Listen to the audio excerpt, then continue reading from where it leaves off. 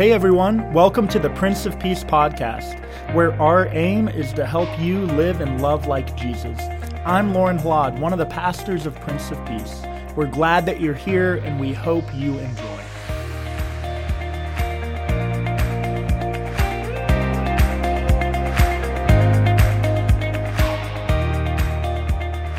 Hey there, and welcome back to another episode of the Prince of Peace podcast. Pastor Jonathan and I are sitting down together again today to dig into our sermon series, Spring Cleaning, and to just have a little bit of a conversation about the weekly theme. Before we jump into that, though, how you doing, PJ? I'm doing well. I just spent a week in the desert last week with a bunch of pastor friends.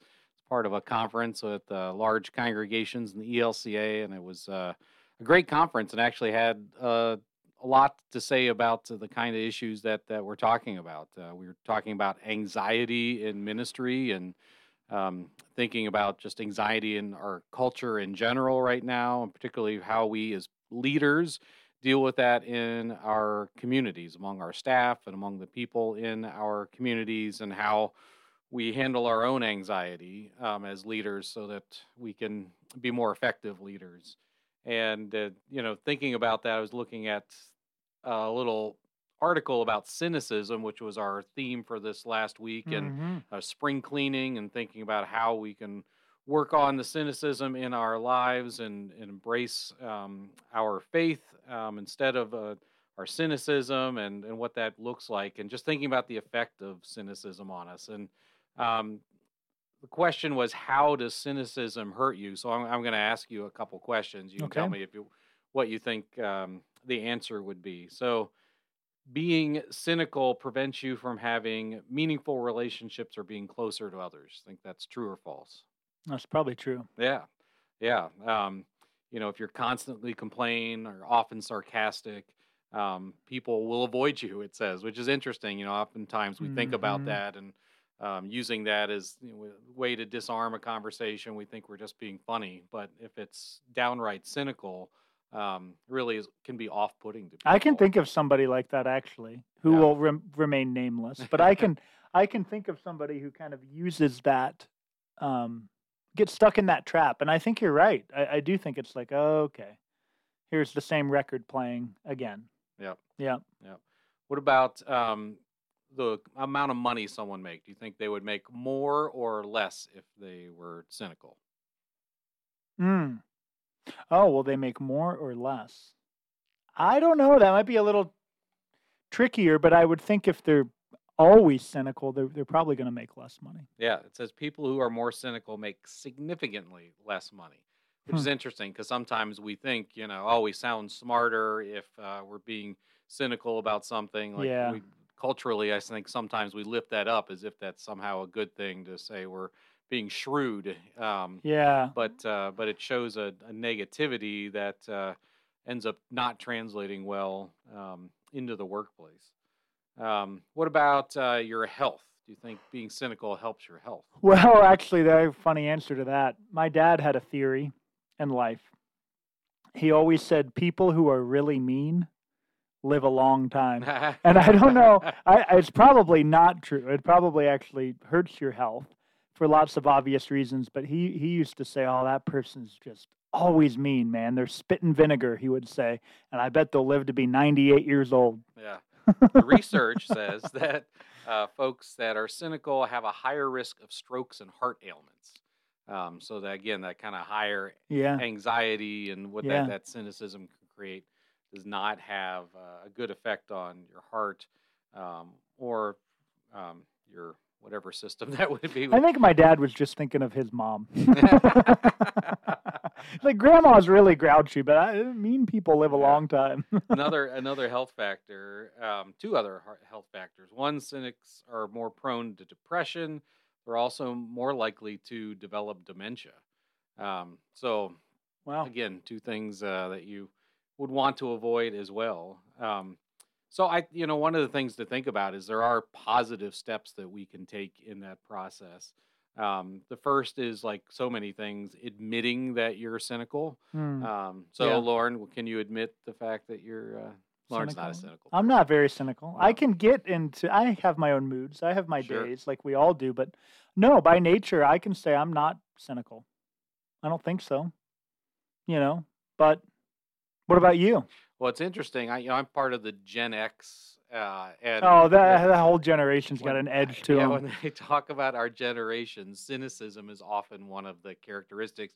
And as Gen X people, we tend to pride ourselves on that. There's a pride. We're more realistic about the world than you know. Yeah, millennials Or boomers. Yeah.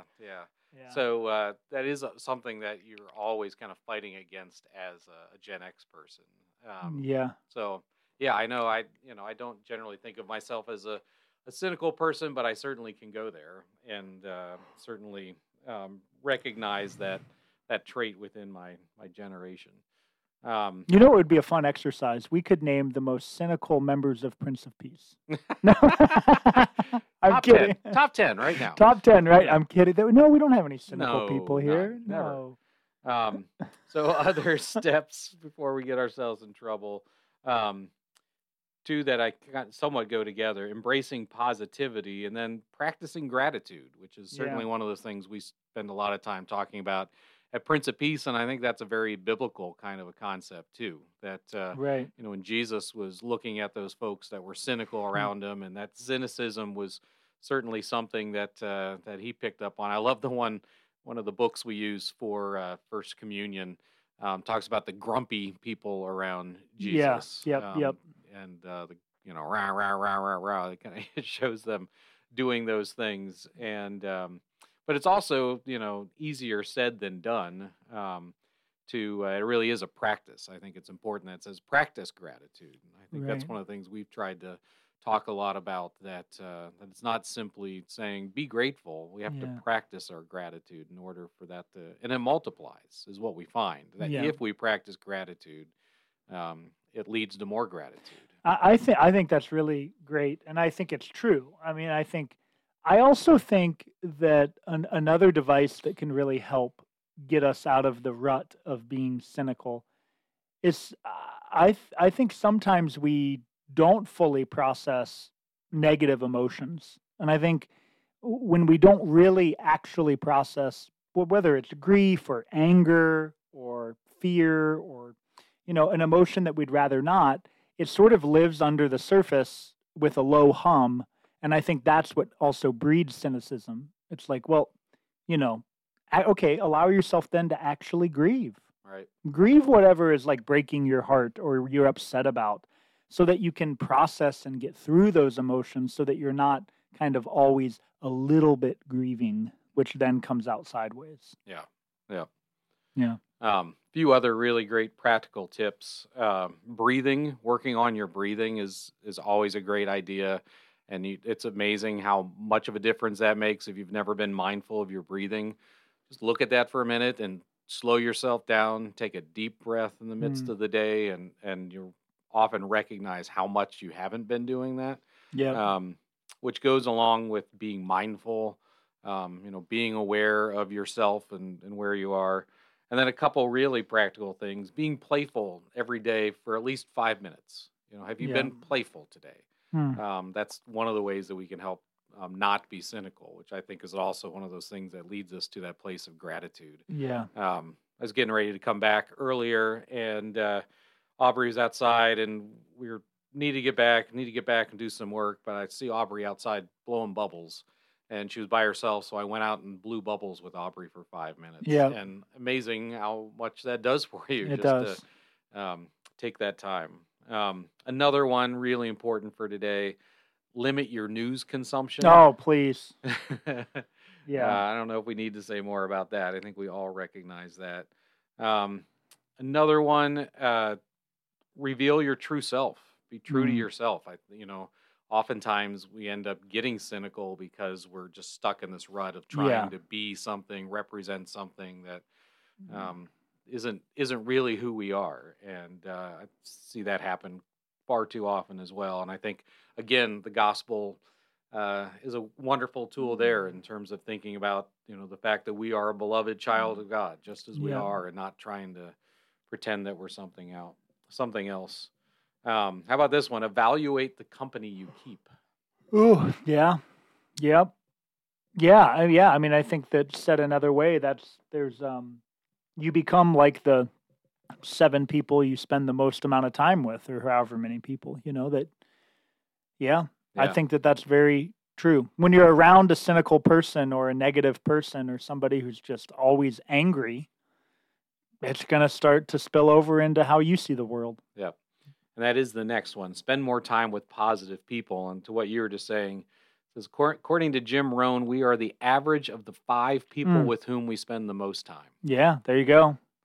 Yeah. That's an interesting comment. And the final one is looking at people's best qualities. Yep. Which I always go to Luther there. Luther said that as looking at your neighbor's actions in the best possible light. Right. And too often we look at the negative instead of the positive of what who people are and what they're doing. Right. It's easy to see the negative. Yeah. We have to work at seeing what's good in somebody. Yeah. So I just think those were helpful tips for thinking about our cynicism and how we live that out. How do you think that relates to, you had a great message this week about cynicism and the difference between cynicism and doubt and how that interplays with our life of faith. How do you think those come together? Yeah, well, I was, entered into this doubt and cynicism via, the story of Thomas in Scripture, and I wanted to try to proclaim pretty clearly that doubt is a normal part of human life, and especially when it comes to matters of the divine, the sacred, faith, that we all have doubts. We all wonder and have a hard time believing or trusting in something that we can't see or feel, but that the doubt or the cynicism, I think, can be an evolution of doubt. And I actually think, as I was doing some biblical study, really looking at the text for this week, we've sort of put the English word doubt over Thomas and the whole story of doubting Thomas, but the actual phrase is do not be unbelieving. And this is a little bit of a stretch, a creative liberty that I took as the preacher, but unbelieving what? And I tried to connect that back to the wounds of Jesus. Jesus showing Thomas the wounds, the woundedness, and maybe it was that Thomas was at risk of not believing that life could be more than the wounds. Life could be more than the pain, more than the hurt, more than what is negative in the world. So do not be unbelieving that life can triumph, Thomas. So here, look at the wound, touch it, see the wound, but also see the rest of the story. And I think that's where cynicism really takes over in our lives, is when all we can see is the negative. And all we can see is what is bad or broken or, failing in the world. And then, man, we're looking at the world through glasses that are pretty dark. Yeah. And so, I don't know. I'm curious what how else people think about doubt and cynicism kind of working together. I think they're closely connected, but I think they're very different things. Yeah. We've often said that faith is not the absence of doubt, and I think that's one of the things you tried to emphasize in your sermon, and so important for people to recognize, because I think, and I think you said this too, when we start to think that way, that's often what can produce some cynicism. Yeah. That I look at my life of faith and think it's supposed to be this absence of doubt, and people get jaded by that, and they think, well, how would I ever do that, because this is who I am, and it's not, as this article was saying, it's not embracing your true self. I think that's one of those things in the church life that we try to that persona that we try to put out in front of everyone, that I've got it all figured out, that I believe perfectly, that I don't worry at all about anything, I don't have any doubts, and that's just not true of anybody. That we all have some sense of doubt, and we have these waves where there are days where we're just on top of the world in our faith, and everything seems great, and then something hits you in the face the next day, and it leads to some doubts. And in order to not be cynical, I think we've got to embrace that as part of the faith journey instead of something that we're trying to avoid. Right. Right. Yeah, there are some days when we can cling to the promises of our faith, the resurrection, God's promise of restoring everything that's broken or fractured in the world. There are some days we cling to that promise, and I think we cling to it tightly and we feel it and we're certain about it. And there are other days when we are just choosing to still trust in that, even when we don't feel that that is true. Yeah. You know, you look at the destruction around the world or in our own lives that we create or other people create, the chaos, how messy life is. And sometimes it's hard to believe that, but I think that's where faith and clinging to these promises is still important, even when we don't feel like it. Those have been some of the greatest writings that I think have been helpful to me in the last years in terms of thinking about what Christian community is and the gift that Christ gives us in being a part of the body is that there are times where we let the body believe for us, that we come in the midst of our doubts and our skepticism and our hurts, and we don't feel like we can believe and we can engage, but we're there in the body, and there are others around us that believe for us and lift us up and carry us through those hard times. Well, in a healthy body, in the healthy body of Christ, there's room then to have empathy where others can say, I know how you're feeling. I felt that way too. And an empathy, a sympathy as well. But then also the authority we hear through the gospel that of the truth, of the good news, of the hope. And I think we need both of those. And I think that we find that in the body of Christ, like you're talking about. When we don't feel like we have faith, there are others in the community who can show empathy, acknowledge where we are, but also continue to point to a greater story, a greater truth, something that, hopefully we don't stay in that place forever. Yeah. But, and then we return the favor. It's a back and forth thing. Yep.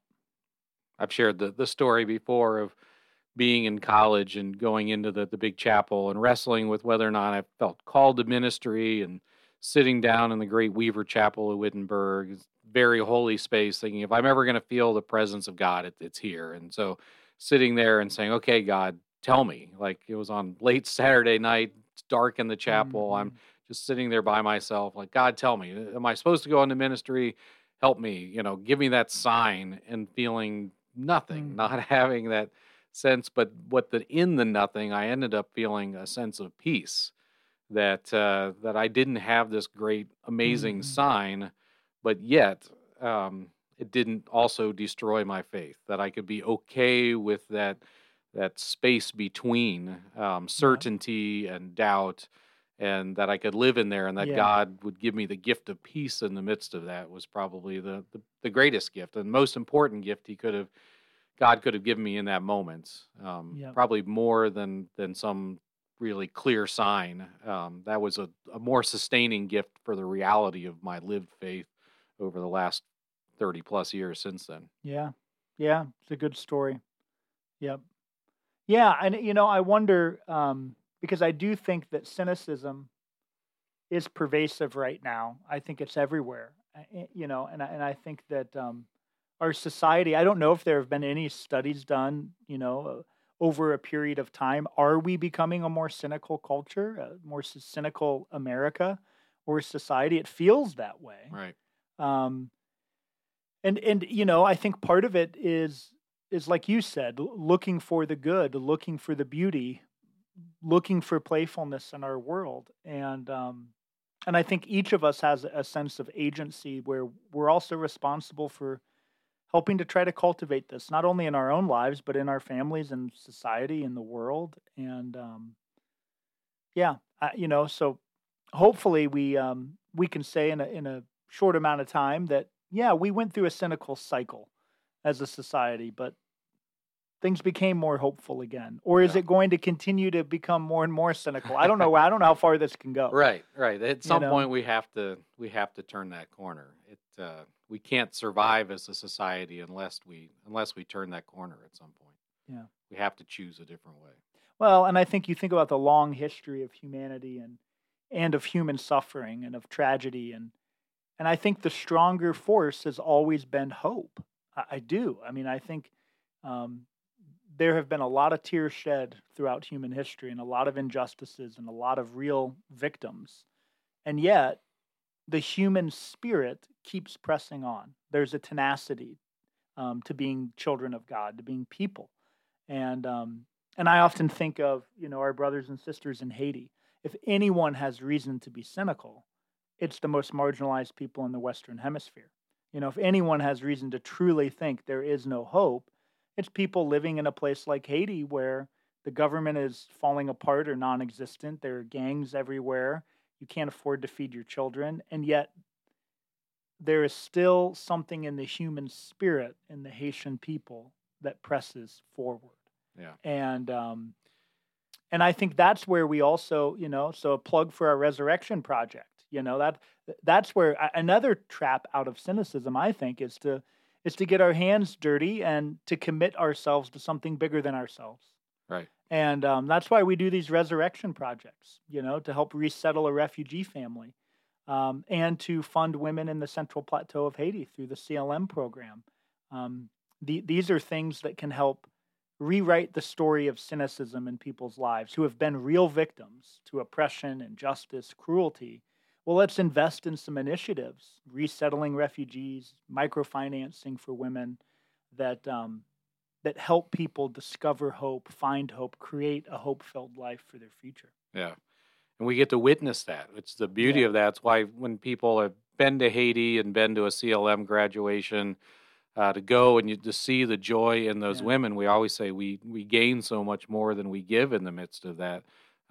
Because we get to witness that. And then that also just points to the witness that we're called to have as a hope-filled community here in this place, that we take that hope that we experience in others in places like the Central Plateau of Haiti, and we bring that home. We share that. We point to that hope in the world and say, this is the way of God in the world. This is the way that we experience faith in the world through this hope-filled future that we watch unfolding before us through the lives of these folks that have so much stacked against them, but choose to see the world and the possibilities that are there. Yeah.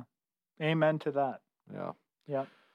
Well, what's up for this next week? Next week, what's the theme we are talking about? Letting go of trying to do it all on our own and trusting in God's provision. That's another big topic. So looking forward to that and celebrating a lot of new members, a lot of the ways that God has blessed us as a community in this last year. So hope everyone comes out. We'll have cake too. 40 new members. Amazing. Something to celebrate. Definitely something to celebrate. 40 new members this weekend, and what a blessing that they are already to the congregation. Right. So something to also give thanks for. Well, we'll see if you're around in town in Cincinnati, greater Cincinnati area. I'd love to have you join us in worship on the weekends, 5 o'clock on Saturdays, 8:30 and 10:30 on Sundays, or streamed online for folks all over the place. Have a great hope-filled, non-cynical week, folks. We look forward to seeing you soon. All right. Thanks for tuning in to the Prince of Peace podcast. I hope that today's message has brought comfort and inspiration to your life. Have a great rest of the week.